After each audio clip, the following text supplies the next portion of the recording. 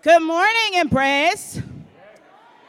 So, I love that. Thank you. This is my Amen crew today is over here. Okay, good to know. I'm Tanya. I'm one of the associate pastors here, and I want to welcome you if this is your first time. If not, you my old heads, I see you. How y'all doing? I just want to let people know that there are announcements. If you didn't grab them when you walked in, there are announcements that tell all the amazing things that are happening around here. To my online folks, I'm actually preaching this morning, so I will post this later for you. So hi to the online crew. Also, if you are new or if you just have prayer requests, we have an amazing group of people who would love to pray for you.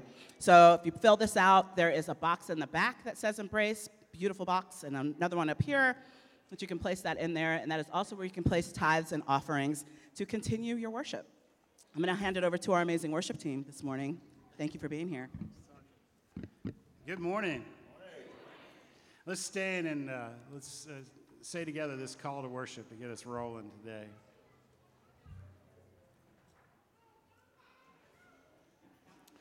Oh Lord, let my soul rise up to meet you. As the day rises to meet the sun, glory to the Father, and to the Son, and to the Holy Spirit, as it was in the beginning, is now, and will be forever. Amen.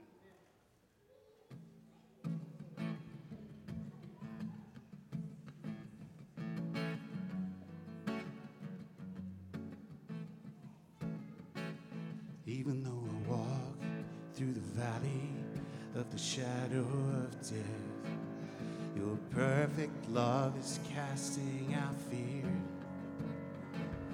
Even when I'm caught in the middle of the storms of this life, I won't turn back, I know you are near, and I will fear no evil, for my God is with me, and if my God is with me,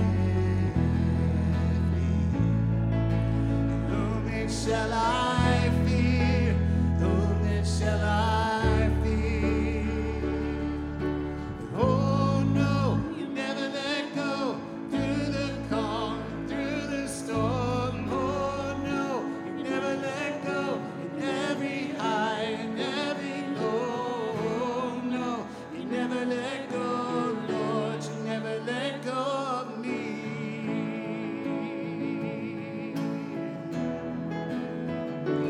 I can see a light that is coming for the heart that holds on.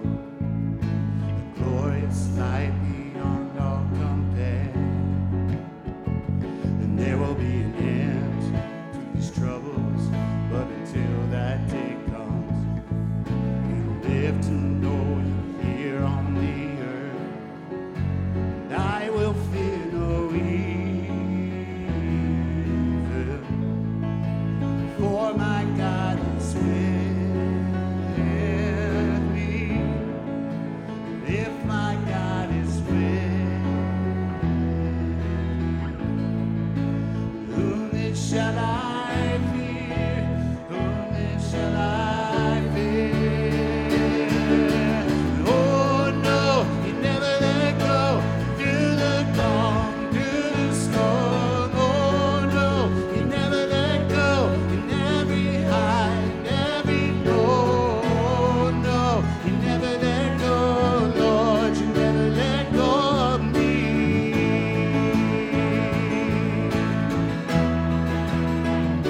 Yes, I can see a light that is coming for the heart that holds on. There will be an end to these troubles, but until that day comes, still I will praise you. Still I will praise you.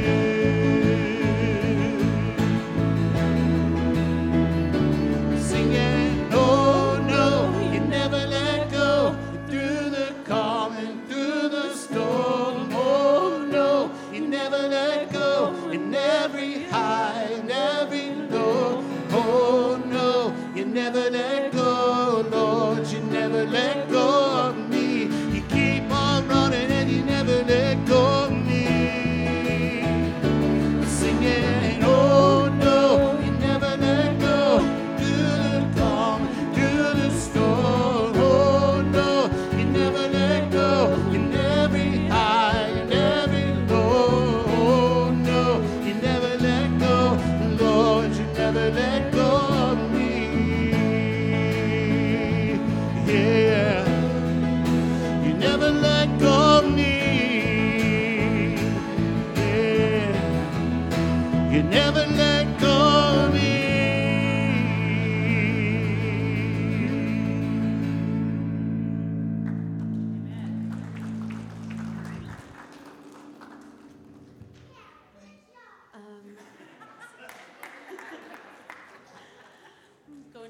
confession. We know that nothing is able to separate us from the love of God in Jesus Christ. Let us in freedom confess the wrong we have done. Confess that we have not loved you with our whole heart. We have failed to be an obedient church. We have not done your will. We have broken your law. We have rebelled against your love. We have not heard the cries. We have not heard the cry of the needy. Forgive us, we pray. Free us for joyful obedience. Through Jesus Christ our Lord. Amen. Well, it's the tradition of this fellowship to spend a little bit of time just sharing with each other gratitudes and laments, things that that you want to share with your neighbors about how things are going for you in your life. So let's just take a few minutes to do that. If you would turn and share those with each other.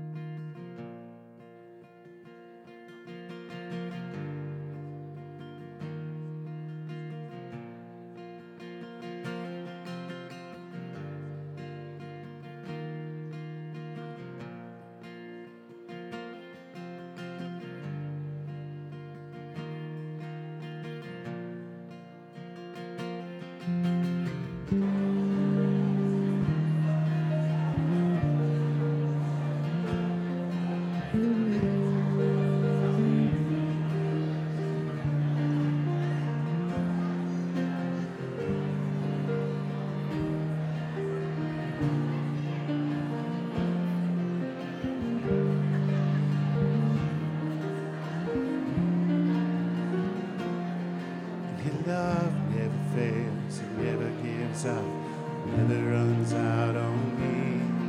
Your love never fails, it never gives up, never runs out on me.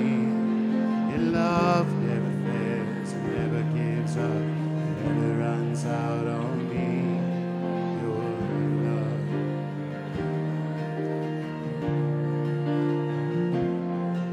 It's higher than the mountains that I face, stronger than the power of the grave, constant in the trial and the change. This one thing remains. This one thing remains.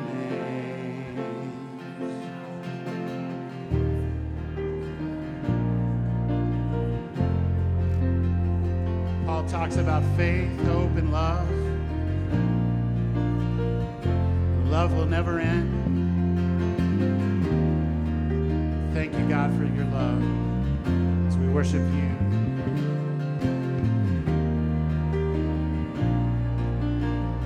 It's higher. It's higher than the mountains that I face.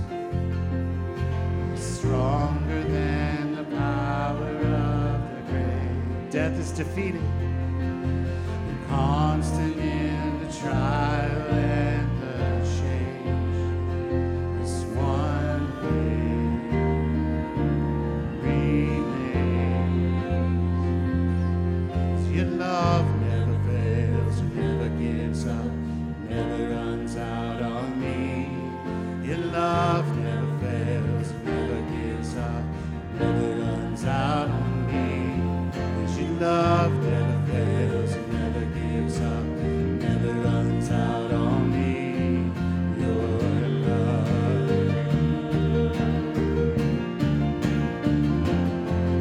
And on and on and on and on it goes, and it overwhelms and satisfies my soul. And I never ever have to be afraid. There's one thing remains. 'Cause your love never fails, it never gives up,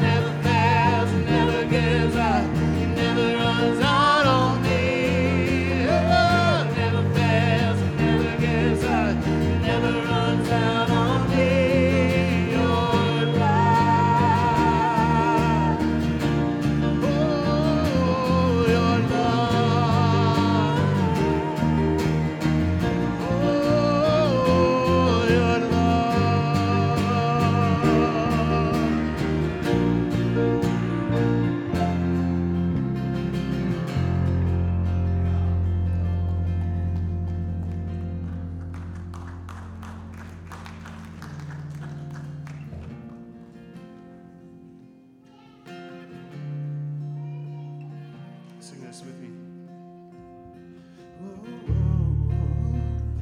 Gosh, I don't know what I'm going to sing. Let me figure that out first.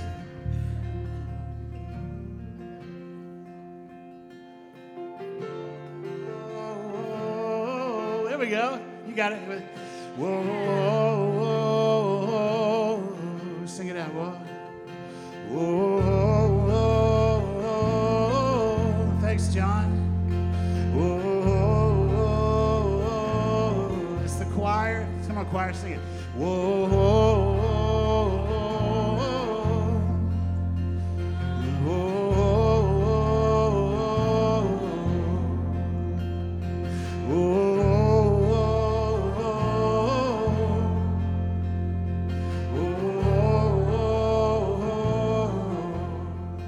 in Christ alone, my hope is found. He is my light, my strength, my song. This cornerstone, this solid ground, firm through the fiercest drought and storm. What heights of love, what depths of peace, when fears are stilled, when striving cease, my comforter, my all in all, here in the love of Christ I stand.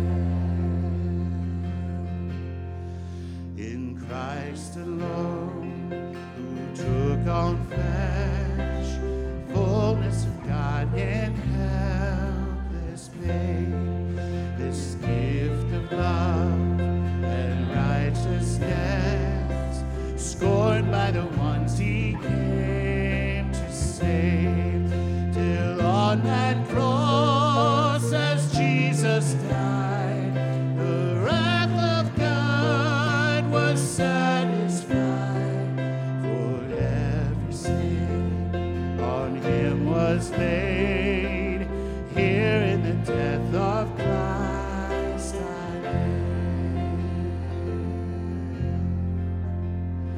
Whoa, whoa, whoa, sing it out. Whoa,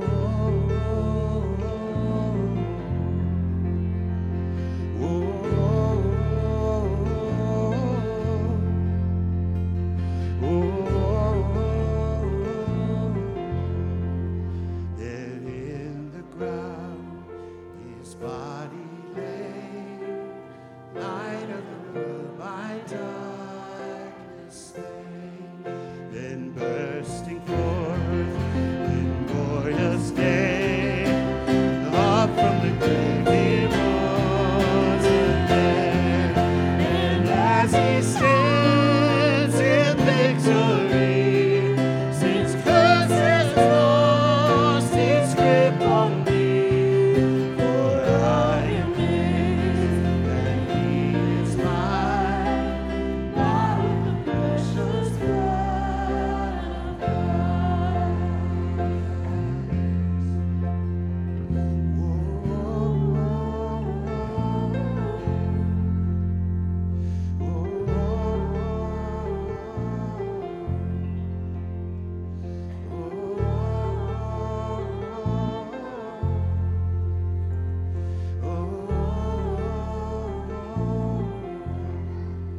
no guilt in life, no fear in death.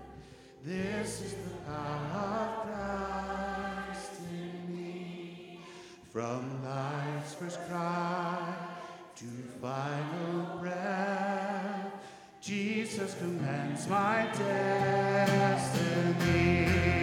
No power of hell, no scheme of man can ever pluck me from his hand, till he returns or calls me home. Here in the power of Christ I'll stand. Oh,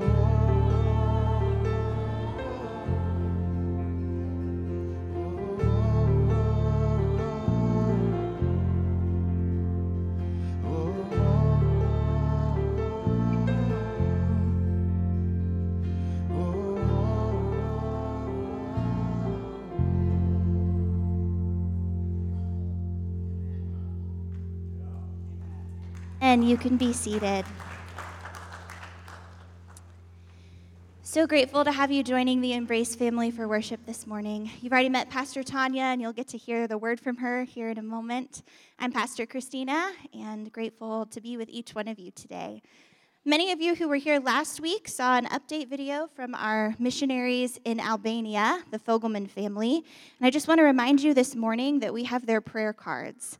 And so you can partner with them in prayer is a huge ask that they have. Please support them in prayer. And there's also information on here about how you can partner with them financially as well, if that's something that you're able to do. So if you missed these when you came in this morning, they are on the welcome table, and you can grab one on your way out. Thanks to those of you who also gave in last week's offering for the Fogelmans. And we're excited to hear more from our other missionary partners later this fall as well. We're going to transition this morning into a time of prayer together. And we do this every week because we don't just come together to talk about or to sing about God, but to talk to him. We believe he is here, he is present with us. And this time of prayer is an opportunity for us to really center our focus where it matters, to really allow the Lord to come and to be present in our midst as he already is, but also to make us even more aware, to soften our hearts so that we can receive from him this morning. So this altar is open. I'm going to kneel up here, and anyone else who would like to join me is welcome to come kneel too. And we'll just start with a couple moments of silence. If that feels uncomfortable to you, I encourage you just to take a few deep breaths and focus on calming and breathing. The same word for spirit is the word for breath in Hebrew. And so we believe that the Spirit is with us and sustains us even as we breathe. So please feel free to join me if you'd like, and let's spend a few moments in silence.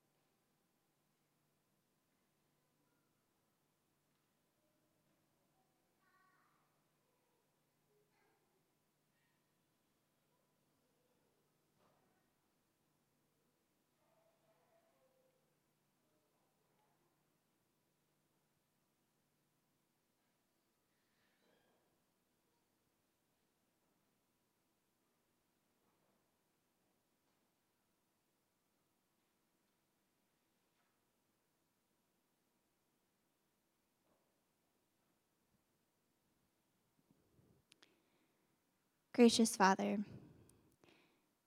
this morning we thank you that you meet us and you speak to us even in the silence.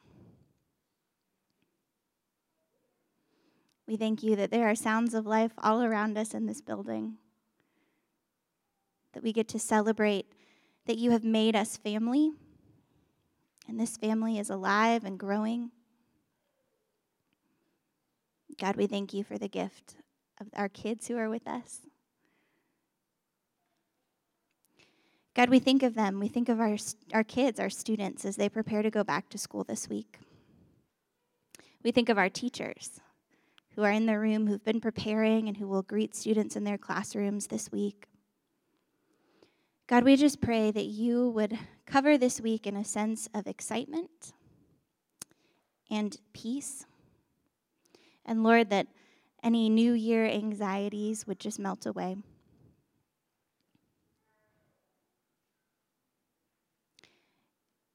God, we pray that there would be help when it is needed this year, that you would allow teams to come alongside our teachers and our students so that they might be able to feel the support that they've so often lacked in our broken system, Lord.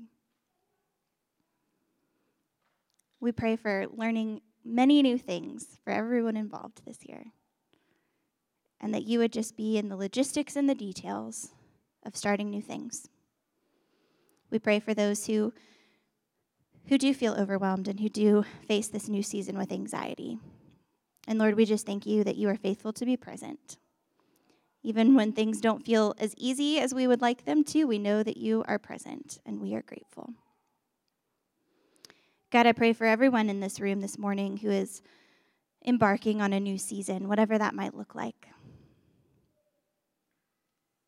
God, we pray that you would help us to keep our hands open and that we would look to you to guide us step by step.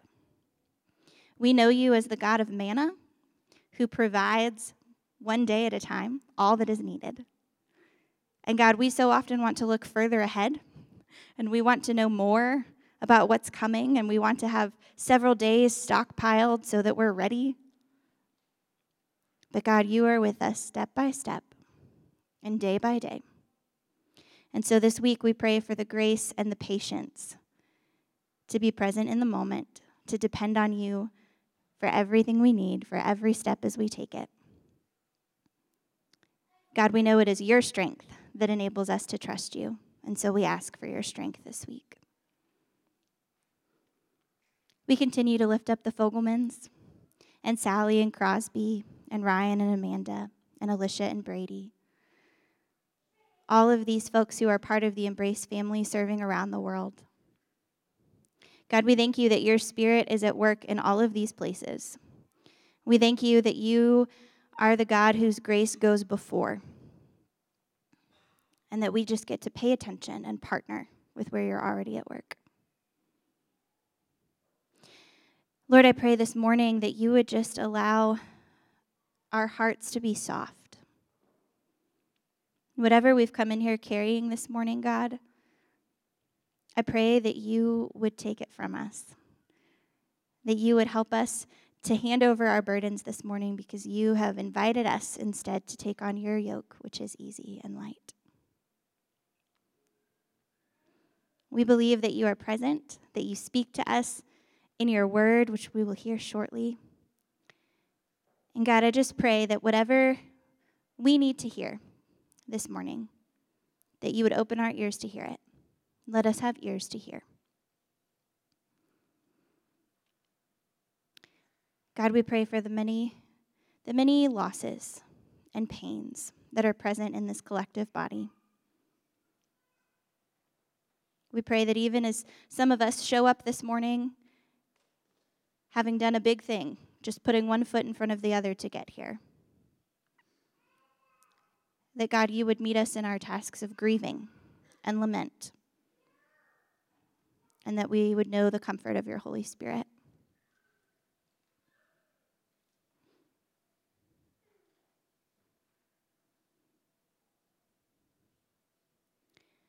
We lift up our hearts to you today, Lord, knowing that you are a good God, asking you to help us to know that at a deeper level and to learn to trust you even more fully.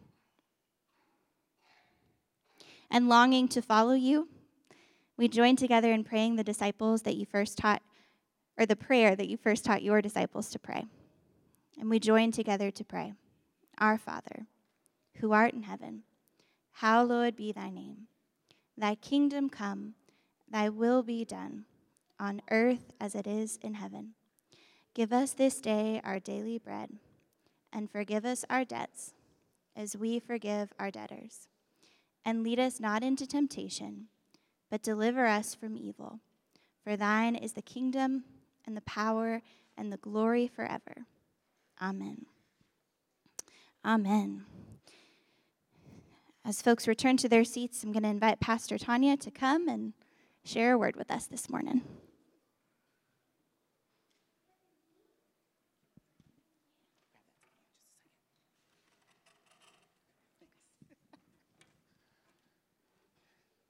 Well, good morning, everybody. The room is much more full than when I welcomed us before. I'm glad that you're here. A couple of weeks ago, Pastor Rick was preaching, and he just wanted to remind people who are guests that he is not Pastor John Gallagher. And so I want to say that as well. Our lead pastor is actually on sabbatical right now, and so we have been in this space where we're sharing together in learning about Jesus in the book of Matthew and the ways that the miracles that he performed really are lessons for us today, the lessons that we can take from them. So glad to be here, but I'm not John. Let's just get started with a very, very familiar miracle. So we'll open up to Matthew 14, verses 22 through 33, and you can follow along. Immediately, Jesus made the disciples get into the boat and go on ahead of him to the other side while he dismissed the crowd. After he had dismissed them, he went up on a mountainside by himself to pray. Later that night, he was there alone, and the boat was already a considerable distance from land, buffeted by the waves because the wind was against it. Shortly before dawn, Jesus went out to them, walking on the lake. No big deal. Jesus walking on the lake. When the disciples, shortcut, right? He's walking on this lake. When the disciples saw him walking on the lake, they were terrified. "It's a ghost," they said, and cried out in fear. But Jesus immediately said to them, "Take courage. It is I. Don't be afraid." "Lord, if it's you," Peter replied, "tell me to come to you on the water." "Come," he said. Then Peter got down out of the boat, walked on the water, and came toward Jesus. But when he saw the wind, he was afraid, and beginning to sink, cried out, "Lord, save me!" Immediately, Jesus reached out his hand and caught him. "You of little faith," he said, "why did you doubt?" And when they climbed into the boat, the wind died down. Then those who were in the boat worshiped him, saying, "Truly, you are the Son of God." So let's break it down a little bit just for context. The miracle of Jesus walking on the water is actually reported in 3 of the Gospels. So if you look at this passage, Matthew 14, it's also in Mark 6, verses 45 through 56, and John 6, 16 through 21. And this is the last year of what theologians believe is Jesus' 3.5-year ministry. His ministry officially began at 30 years old, and then he was crucified by the time he was 33. He's been traveling and performing miracles all over and speaking and teaching and giving evidence that God has sent him. He's opening ancient texts that they've lived with their whole lives and providing them with wisdom and insight and understanding that is, quite frankly, astounding people. In short, he is blowing their minds. He's also gathered a group of ragamuffins, devoted to him, completely devoted to him, but they're also living very much in their own fear and their own humanity. Sounds a little bit like us, right? The world anticipated this Messiah, and they imagined him building up this army with the best of the best. And he's got these, ragtag group of people, fishermen, a tax collector who's basically like the mafia back then, a reputation of shaking down people for what they wanted for themselves and for the empire. But even in their flesh and their lack of understanding, they would later be called those who turned the world upside down. These hot messes, right? Anybody relate? I'm a little bit of a hot mess sometimes. Yeah, I see those hands. But he says these are those who turned the world upside down. But when we meet them in this story, they have just been a part of a huge public miracle. And they've witnessed the feeding over 5,000 people with just a few loaves and a few fish. So here's the scene. These multitudes of people have been dismissed by Jesus. He's told them, "Go on, y'all," in this big old public miracle. And after these 5,000 have been told to disperse, he also tells the disciples, "You all go ahead of me, go to the other side of the sea. I'm going off to pray." Sometime during the night, these disciples experience some hardships, keeping them from making headway because the winds are so strong. And one of the accounts tells us that the disciples were about 3 to 4 miles away from the shore in the middle of all this. Another tells us that the seas were rough because the wind was heavy. Tradition tells us that they were out there for a while, struggling and not being able to get very far. Anybody been struggling and not being able to get very far in their life? Then they see this figure walking on the water, and spoiler alert, we know it's Jesus. But they didn't at first. They didn't recognize him. And they think it's a ghost, and they start to lean into their fear. And Jesus tells them not to be afraid. And Peter says, if it's you, then tell me to come on out. And he does. So Jesus tells him to come out, and he does. And then Peter falters. That's what we hear a lot when people preach this message, that he falters, so Jesus helps him. And suddenly, everyone on the boat believes in this Jesus that they've actually been following around, seeing him do lots of miracles this whole entire time. So I don't know why this is the thing, but this is the thing for them. I love so much, I know we're focusing on Matthew, but I love so much Mark's account that tells us that Jesus started walking on the water. He literally meant to pass them by. He was not planning on hanging out. He was just going to walk on across and see you when you get there, I'll see you when I see you. But because they cried out in fear, he addresses them. And I think that is so incredible of our God that notices us in these moments of fear and just comes to us in that space. But he was planning on walking by. And I have to admit that I giggle a little bit about that because of his compassion. He's there, but I think about him just being oh, okay, well, y'all struggling, but I'm going to keep on going. But he recognizes that they cry out. Finally, in John's version of the story, there's another miracle that's reported with this. That after all the things happen with Peter, and he's sinking, and Jesus takes his hand and gets him back up, then Jesus enters the boat, that immediately they are in the place that they've been trying to get to for 6 hours, right? What a miracle that here is God touching land just like that. Pretty incredible. So we are in this space right now where this huge public miracle just took place. And the miraculous is now happening in the inner circle of Jesus. So I have kind of 3 things that I want to point out in the story that I noticed, and I'm sure you have noticed many other things, but I just want to talk about a couple of things that I've mentioned, 3 things in particular. But first, I have a question for you. What was Jesus doing while the disciples were commanded to cross the sea? Just yell it out. Praying. Y'all been paying attention. All right.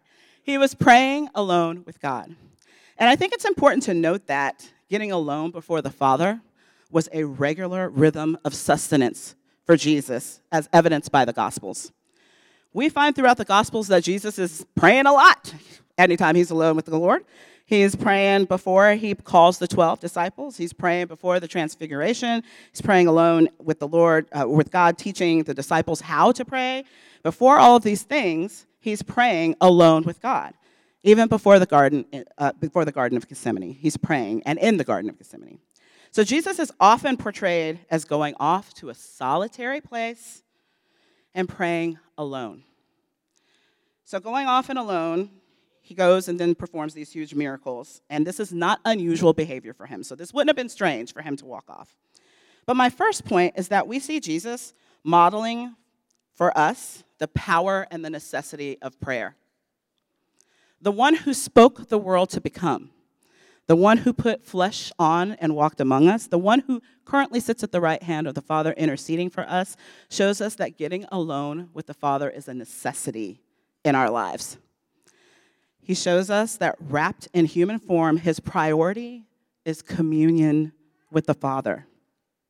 In Hebrews 5, we see that God has named Jesus as a priest forever. And we see evidence of that rhythm of his prayer in this verse. His example of reliance on God and consistent intimacy through communication with God is an important observation. So Hebrews 5, 7 through 10 says, in the days of his humanity, he offered up both prayers and pleas with loud cries and tears to the one able to save him from death. And he was heard because of his devout behavior. Although he was a son, he learned obedience from the things which he suffered. And having been perfected, he became the source of eternal salvation for all those who obey him, being designated by God as high priest according to the order of Melchizedek. I like to think about this. Jesus praying for us, pleading for us, working out his own suffering and the suffering he sees around him in obedience to the Father in times of solitude. We find in Genesis 3 a picture of God walking in the cool of the garden to commune with those that he created. Adam and Eve hide, of course, in their nakedness, but we know that this is something that they expect, that God is walking with them in the cool of the garden. God's intention is intimate relationship with us, and Jesus models this for us. Why has it become so easy for us to make communication with God an afterthought or a chore? We spend more time updating social media statuses, worrying, consuming media than our time with God. But I also want to be careful to move here, because there are people in our midst who have experienced incredible church hurt from shame, from people being legalistic and telling them how they need to spend their time with God alone and what that's like. And they're hurting in the pews next to you, and they're hurting online. In churches that have been shaming people into conformity or some burdensome measurement of our loyalty to God, I want to say that's not okay. That's not what I'm suggesting at all. Jesus shows us that God desires to have intimacy with us. It's not out of manipulation, not out of obligation, but simply because he desires for us to know him and to be known, to trust him, to come to him. If Jesus spent his time in this way, and I want to follow Jesus, then it makes sense that I should be in this space, that it's imperative that I learn how to commune with God alone, that I put God above everything, that in his human experience, the scaffolding around everything that he did was being with the Father. The second thing that I want to talk about is power. If you were here last week, if you didn't, get your whole life, because you need to watch the video. Pastor Caleb did this incredible job of taking us through the miracle that preceded this miracle, the feeding of the 5,000. So that's why in the beginning of this it says immediately after, because something happened before that. Immediately after, there's this incredible miracle. And Pastor Caleb just walked us through, and so you should check out the recording if you didn't. It was so incredible that I shared it with our staff at Step by Step, and I was like, y'all need to watch this. It was so good. And it's things that we've all heard before, but we need to hear it again and again and again, right? He shared that Jesus indiscriminately cared for the crowd, not giving preferential treatment or deciding who deserved it or didn't, but everybody got fed. And Pastor Caleb also reminded us that the gospel is more about power and authority than about ethics. Our God isn't just a nice guy, right? He's not just loving, he's righteous. And he's justice. He's powerful. And we see the echoes of the power of God in the one that he sent. There's biblical evidence. So let's start we're going to go through a couple of scriptures really quick, and I'm just going to point out some things that in these scriptures, we see that there's power over the natural, and that means that equates with power. So as these disciples are watching Jesus, they're recognizing, ooh, here's this power in the natural. This equates with power because we know this, because this is in our ancient text. In Genesis 1, 6 through 7, it says, "Then God said, 'Let there be a space between the waters to separate the waters of the heavens from the waters of the earth.' And that is what happened. God made this space to separate the waters of the earth from the waters of the heavens." Here we are, nature, right? In the natural and in the supernatural, here is God. In Joshua 3, 13 through 17, just going to point out a couple of them.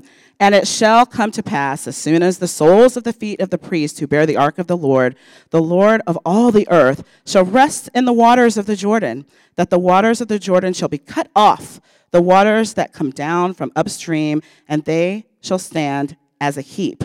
So we're seeing this miracle of these priests being able to walk into this water, and the water stands as a heap, which also is reminiscent of another scripture that we'll talk about in just a moment.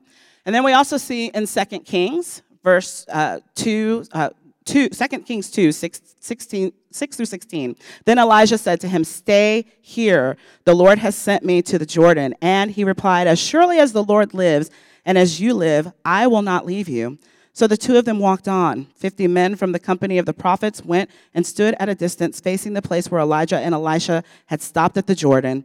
Elisha took off his cloak, rolled it up, and struck the water with it. The water divided to the right and to the left, and the two of them crossed over on dry land." This would not have been a surprise at all to the disciples to put that together, that here is Jesus taking command of the natural elements.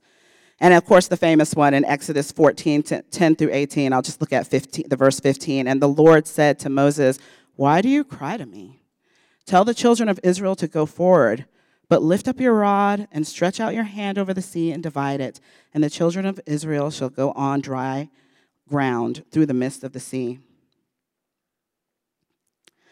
And Isaiah 43, 2, "When you pass through the waters, I will be with you.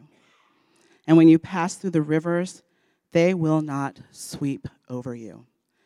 So we continue to see this again and again and again. Luke 8, 22 through 26, Jesus is taking a nap in the boat. Y'all remember this one? He's napping, and people are getting anxious because the seas are rocky, it's high. They're afraid they're going to drown. And they call to him, and he says, all right, he calms the sea, and then he says, "You have little faith." And they say, he commands even the winds. Who is he? So they're also starting to question. We see these over and over again. So when Jesus walks on the water, it's a sign to the disciples of who he really is and who he says he is, and that's power. Throughout the Bible and history, we know people believed in deities controlling things, like all the things in the natural, but they hadn't actually witnessed someone doing it. The Bible does not tell us why, like I said before, this particular miracle was the thing for them, that they recognized him and his power, but the disciples became certain, and it changed their hearts and their minds. So Jesus isn't someone who's just a nice guy that we should follow because he's compassionate and loving. He's not just the Jesus that welcomes the children. He's also a powerful creator who has given power to take away and to give. He marks us as his in the courtroom of the accused. He is powerful and not just a nice guy. One of my favorite quotes from Brennan Manning is this: "I want neither a terrorist spirituality that keeps me in a perpetual state of fright about being in right relationship with my Heavenly Father, nor a sappy spirituality that portrays God as such a benign teddy bear that there is no aberrant behavior or desire of mine that he will not condone.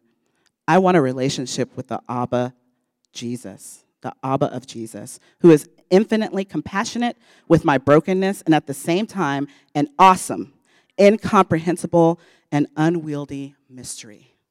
That is the Jesus that we serve. We also know that we will never be immune to the storms of life. Not one time. The loved ones who prayed and fasted and somebody still passes away, the diagnosis that you get that you didn't expect. We do not see the answers to something that we've been begging God for years. Those are some of the storms of life. Stress, anxiety, the storms of life that we face, being disappointed. We're not immune from them just because we love Jesus. So some of you know that I have 3 jobs, which is why I don't preach very often. I'm an associate pastor here at Embrace, but I'm also the executive director of a ministry that serves young single moms called Step by Step. Many of you support, and this church actually supports Step by Step. And we serve young moms ages 12 to 24 and their kids. But I also have a consulting business. And I get to work with organizations and facilitate a lot of meetings, especially between people who don't like each other, which is my favorite thing. So if you have a big group of people who don't like this other big group of people, call me. That's what I love to do. And do some strategic planning. And last week, I had the pleasure, the honor to be blown away by somebody that I worked with when I worked with this organization. I met a guy named Mike Von Allen. And this is what Mike says. 24 years ago, when I was 24 years old and seemingly invincible, I was blindsided by the arrest and conviction of a violent sexual assault. I served 11 years in prison and 16 years on parole before the Kentucky Innocence Project uncovered a textbook example of mistaken identity. In 2010, and after 27 years as a convicted sex offender, I was fully exonerated of the crime. Knowing how imperfect the judicial system is, I was compelled to protect the innocent from being executed and began advocating for the abolishment of the death penalty. So I'm sitting in a room with this guy. And I'm there to do some strategic planning, and all of a sudden, he blows me away with his life. And he begins to talk about the fact that while he was imprisoned, wrongly accused, no one believing him, no seemingly end to this suffering and the things that he had to do to be able to survive, and what he's even doing now on the outside to try to survive all of the things that he suffered, all of the things that he experienced. He says he remembers that his mama was praying for him the whole time, and that his mom would be talking about Jesus all the time in his life, and other family members would be talking about he needed to have a relationship with Jesus long before he went into incarceration. And he said he never, ever believed it. But there in that place of desolation, is where he actually did meet Jesus, where he actually had experiences with Jesus in this broken and unfair system and situation that he was in. He had an opportunity to experience Jesus, this storm of life that he was in. Many of us will never fully understand what he went through. But what he had to do and how he had to get out of there and how he recovered, he sat in the middle of a storm, and he was able to find peace. Peace is not found in the absence of the storm, but in the presence of Jesus. And our Jesus is powerful. Jeffrey Curtis Poore says this: in the presence of Jesus is the power of God. This is why the disciples exclaimed, "Truly, you are the Son of God." And then one of my favorite theologians that I'm starting to get to know, thanks to Pastor Christina introducing me to him, John Golden Gay, says this: the sequence of stories involves the exercise of authority. No doubt, the occasions also involve compassion, to which the Gospels occasionally refer. Yet the people who had impure spirits or were sick will have had other people in their families and communities who showed them compassion. What they needed was not compassion, but power. And it is this power that has the prominence in the stories. Jesus heals people with terrible afflictions and with trivial ones. His exorcisms are manifestations of supernatural power, so are his resuscitations. His marvels provide evidence that his message is true. He is like Moses or Elisha, only more. So he walks on water. Like Elijah, but also claims a storm. Also calms a storm there in the manner of Yahweh, putting down the powers of disorder embodied in the tumultuous waters of the sea. It provokes the disciples to ask, so who is this, that even the wind and the sea obey him? While his actions leave the disciples bemused, they subsequently realize that the actions are ones that require people to bow in homage and declare, you are the Son of God. So we're not talking about just a nice Jesus. We're talking about power. We seem to want to serve a God who is supernatural while putting our faith solely in the natural. And we can't do that if we want to serve this God. He's power. The third point that I want to make is Jesus isn't afraid of our doubt, and he shares in our distress. This is a message that I didn't receive very much in churches as I came to know the Lord. I was always taught that Jesus doesn't want any of our doubt, and that we should be absolutely sure of every single thing that we believe and how we believe it, and that in our distress, he wants us to just trust him. So there were these three accounts of the miracles, this particular miracle that we're talking about in the Gospels. So I shared that with you already. But all three of them had something really in common that I didn't want to gloss over. They all talk about the disciples being frightened.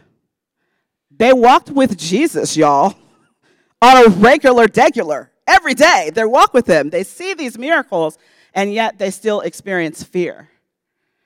The disciples on the boat had just seen him perform this incredible miracle, and they were actually a part of the miracle. Their faith had to be a part of that miracle to pass out that bread and that fish.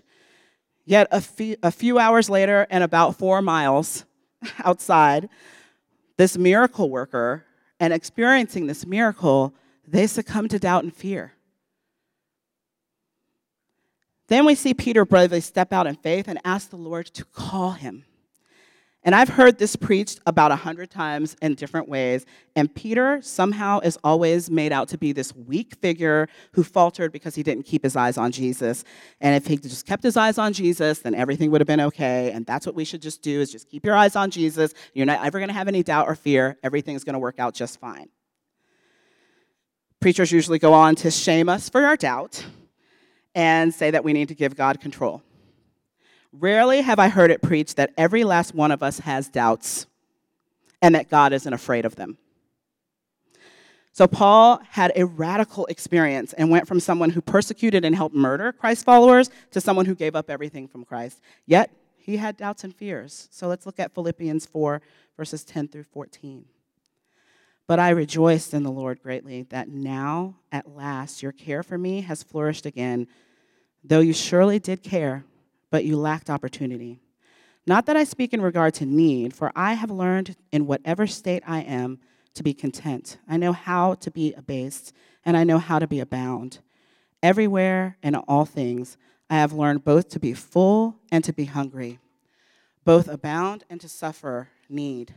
I can do these things all things through Christ who strengthens me. Nevertheless, you have done well that you shared in my distress. Okay, like he's following God, so why is he distressed? Because I'm not supposed to be distressed as a Christ follower, right? But here it is.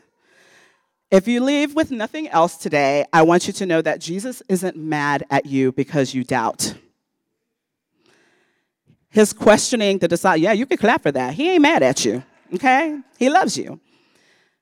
His questioning the disciples about their lack of faith, and in this account, his asking Peter why he was doubting, was not a rebuke in disgust, but an invitation to go deeper in trust and faith.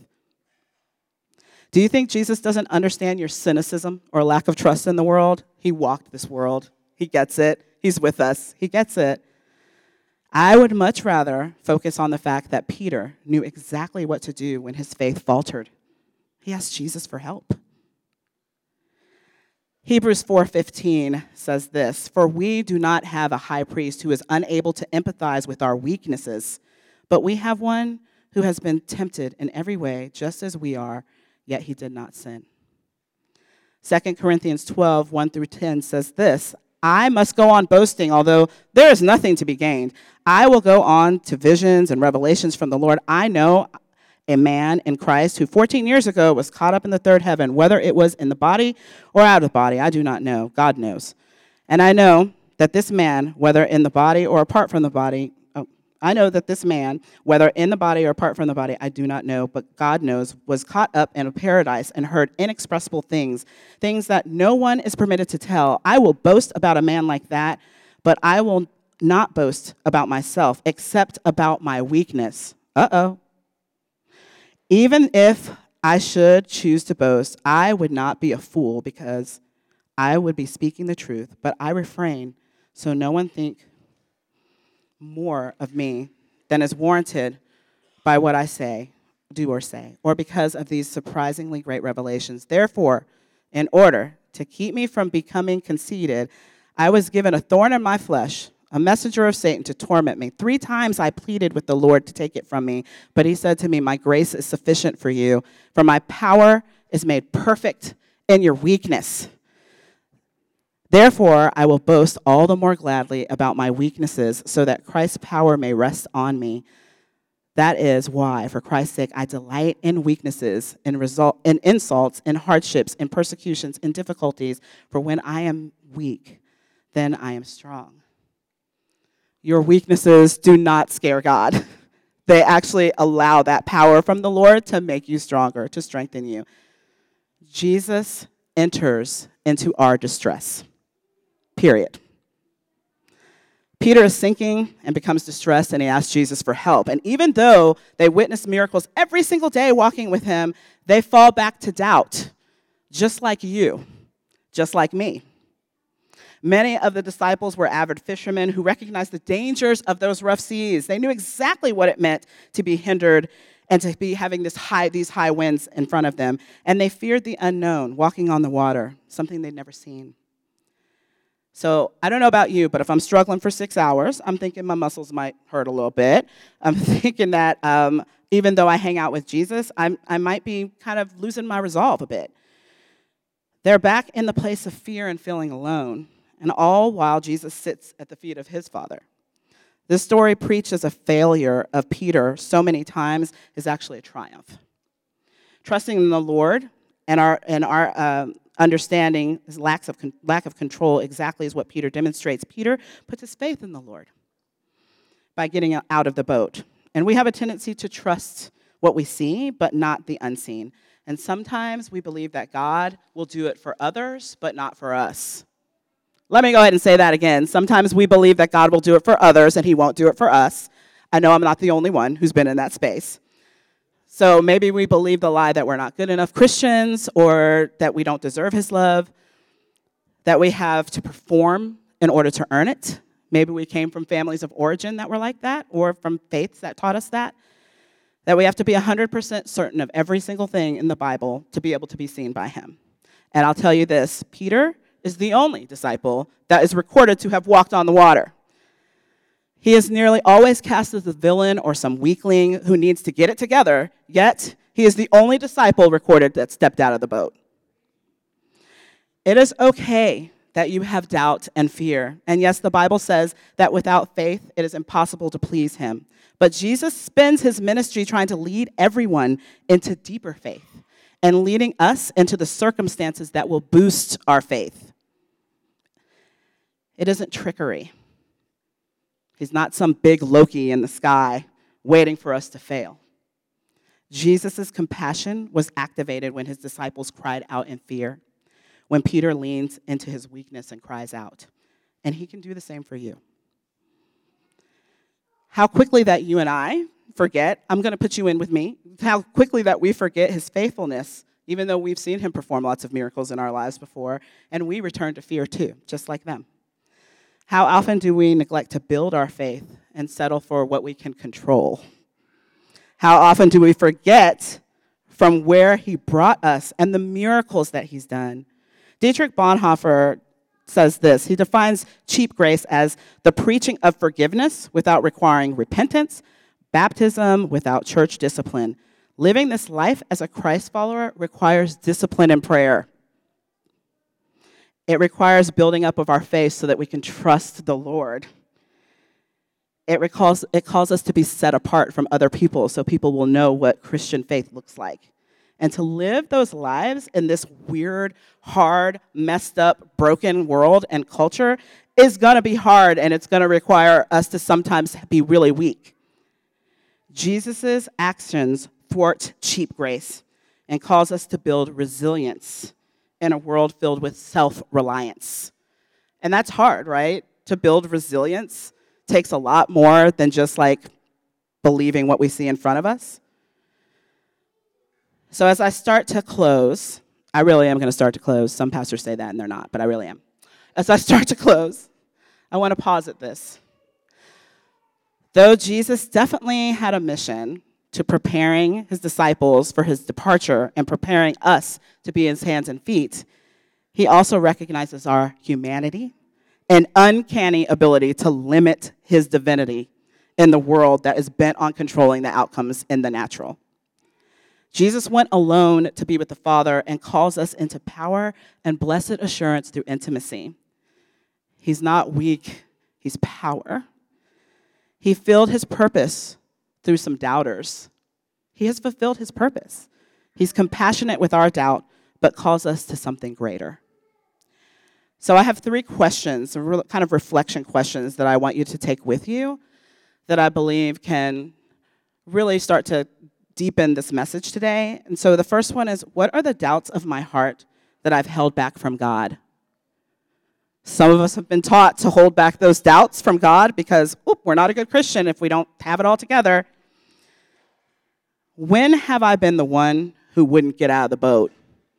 Sometimes we're totally complacent and allowed to just stay on that boat. Peter got out. Everybody else stayed in. When have I been in that situation?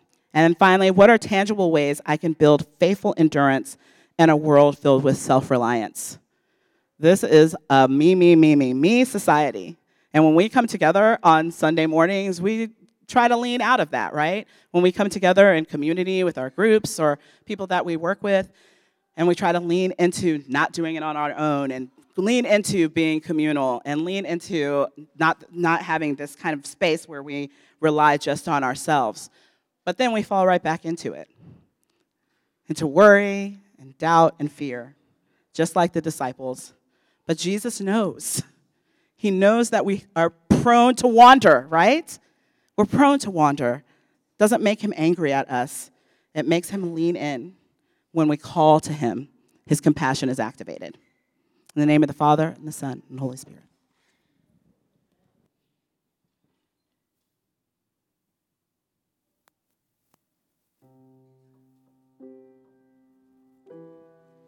Thank you, Pastor Tanya.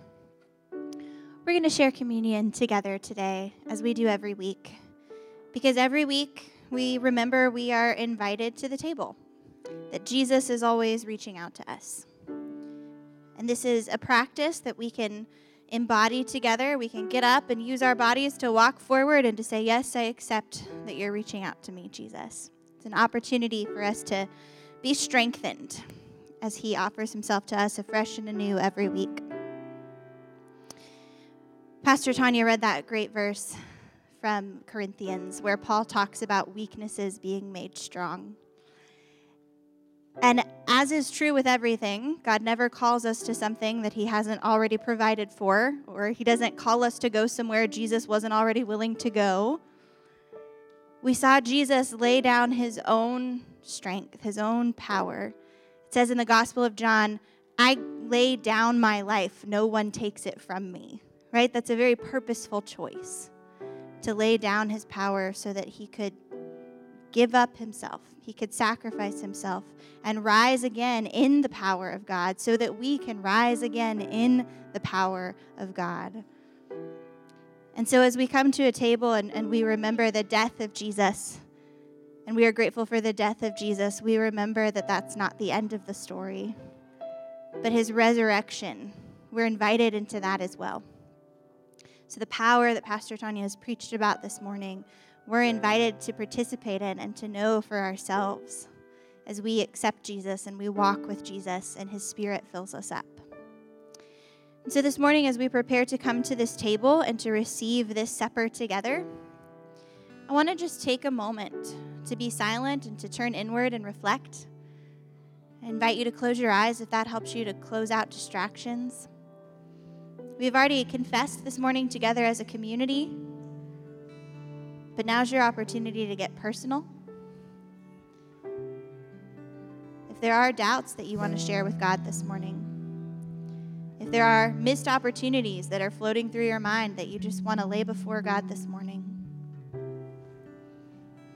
I invite you just to put yourself out there as we prepare to come and receive Jesus reaching out to us.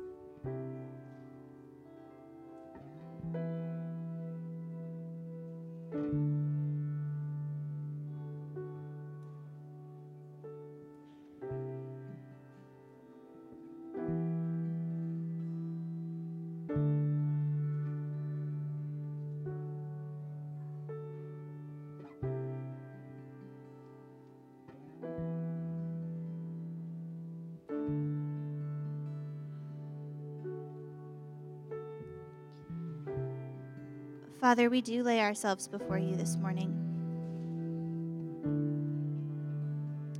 We come acknowledging that we need you. That we are all a mixture of light and darkness, of faith and doubt. And every one of us needs your empowering this morning to have more faith, to step out in our weakness, to see you strong.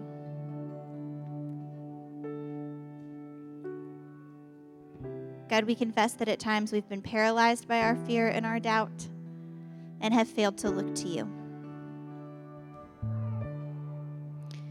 So God, this morning we pray that you would give us just a deep assurance that as we come to you, as we call out to you, you do turn to us in compassion.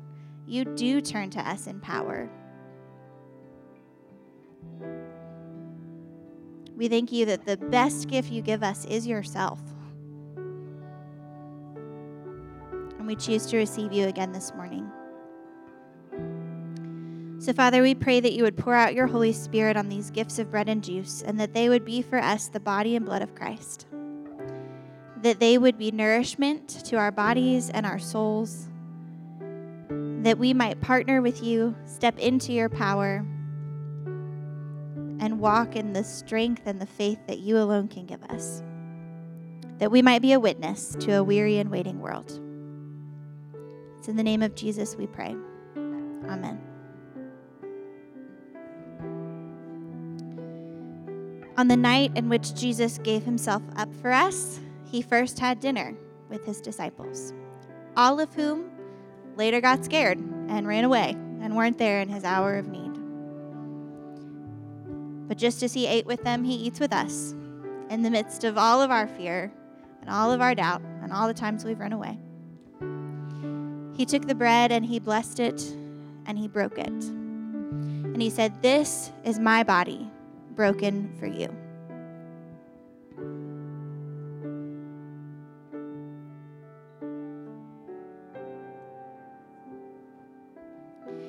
And he took the cup and he passed it around. And he said, "This is my blood of the new covenant poured out for you. Do this every time you get together in remembrance of me."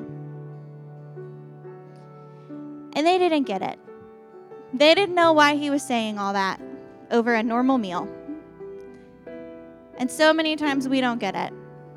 There's so much mystery at this table. Jesus meets us in beautiful ways, and we don't understand the fullness of them. And yet we're invited to come.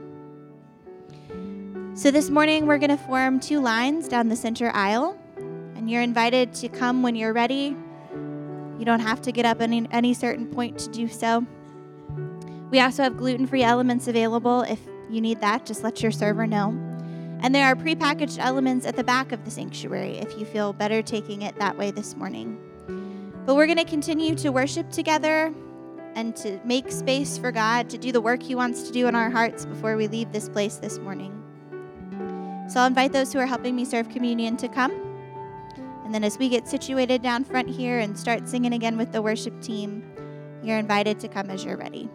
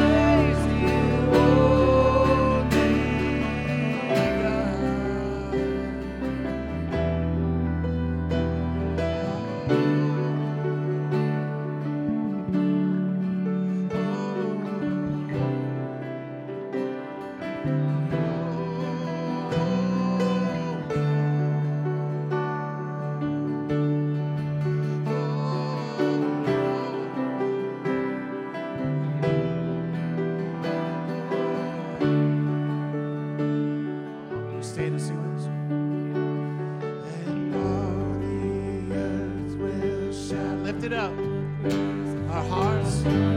Yeah. Great are you.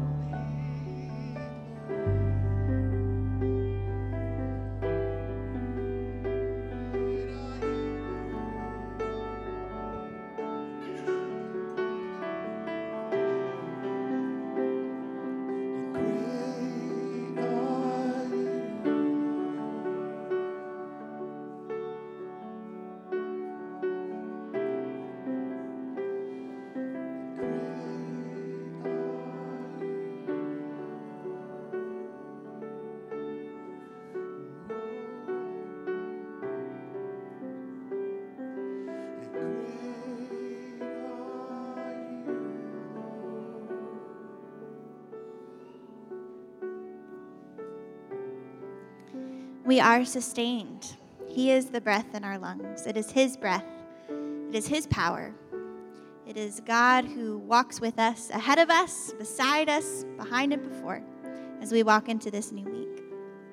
I'll invite you to prepare yourselves to receive the benediction. And if that's new language for you, we just open up our hands in a posture to receive as the blessing is pronounced over our week. May the love of God the Father, the grace of our Lord Jesus Christ, and the fellowship of the Holy Spirit be with you now and forever. Amen. Go in peace.